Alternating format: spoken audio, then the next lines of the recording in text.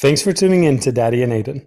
We wanted to let you know that this week we interviewed a very special guest that you probably know. I'm really excited for Blippi to be on my podcast too. Whoa! Please share this show with all your friends so we can keep getting amazing guests. Remember, anything is possible. Welcome to Reading with Daddy and Aiden. Tonight we are reading Walt Disney's Three Little Pigs, a little golden book collection. Once upon a time there were three little pigs who went out into the big world to build their homes and seek their fortunes. The first little pig did not like to work at all. He quickly built himself a house of straw. Then off he danced down the road to see how his brothers were getting along. And as he danced, he sang, "I built my house of straw, I built my house of hay, I toot my flute, I don't give a hoot, and play around all day." The second little pig was building himself a house too. He did not like to work any better than his brother, so he decided to build a quick and easy house of sticks. Soon it was finished too. It was not a very strong little house, but at least the work was done. Now the second little pig was free to do what he liked. What he liked to do was to play his fiddle and dance. So while the first little pig tooted his flute, the second little pig sawed away on his fiddle, dancing as he played. And as he danced, he sang, "I built my house of sticks, I built my house of twigs. With a hey diddle diddle, I play on my fiddle and dance all kind of jigs." Then off danced the two little pigs down the road together to see how their brother was getting along.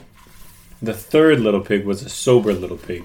He was building a house too, but he was building his house of bricks. He did not mind hard work. He wanted a stout little, strong little house, for he knew that in the woods nearby there lived a big bad wolf who liked nothing better than to catch little pigs and eat them up.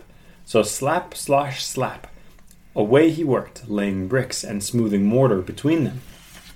"Ha ha ha," laughed the first little pig when he saw his brother hard at work.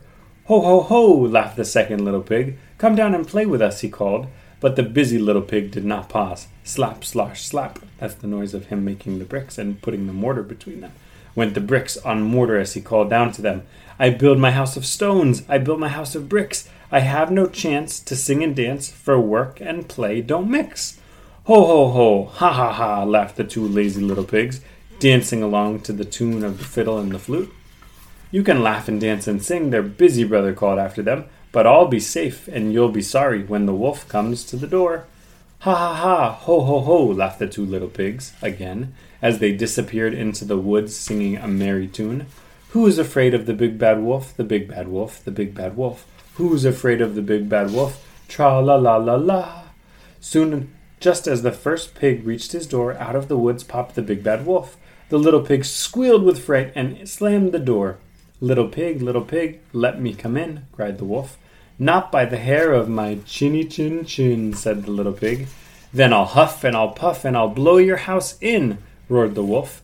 And he did. He blew the little straw house all to pieces. Away raced the little pig to his brother's house of sticks. No sooner was he in the door when knock, knock, knock, there was the big bad wolf. But of course the little pigs would not let him come in.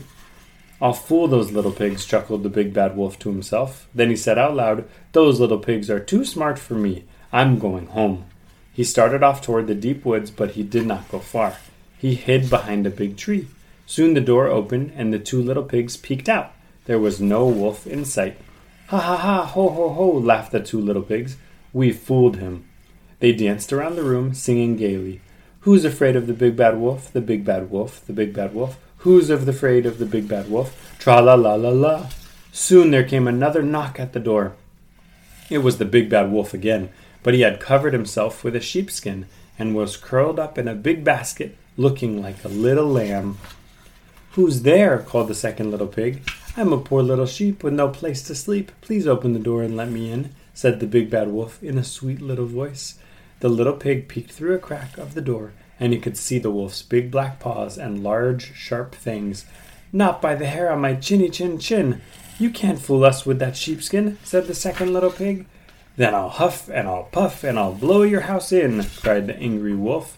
So he huffed, and he puffed, and he puffed, and he huffed, and he blew the little twig house all to pieces.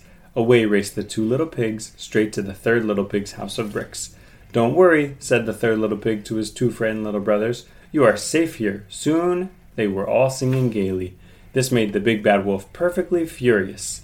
"Now, by the hair of my chinny chin chin," he roared, "I'll huff, and I'll puff, and I'll blow your house in." So the big bad wolf huffed, and he puffed, and he puffed, and he huffed, but he could not blow down that little house of bricks. How could he get in? At last he thought of the chimney.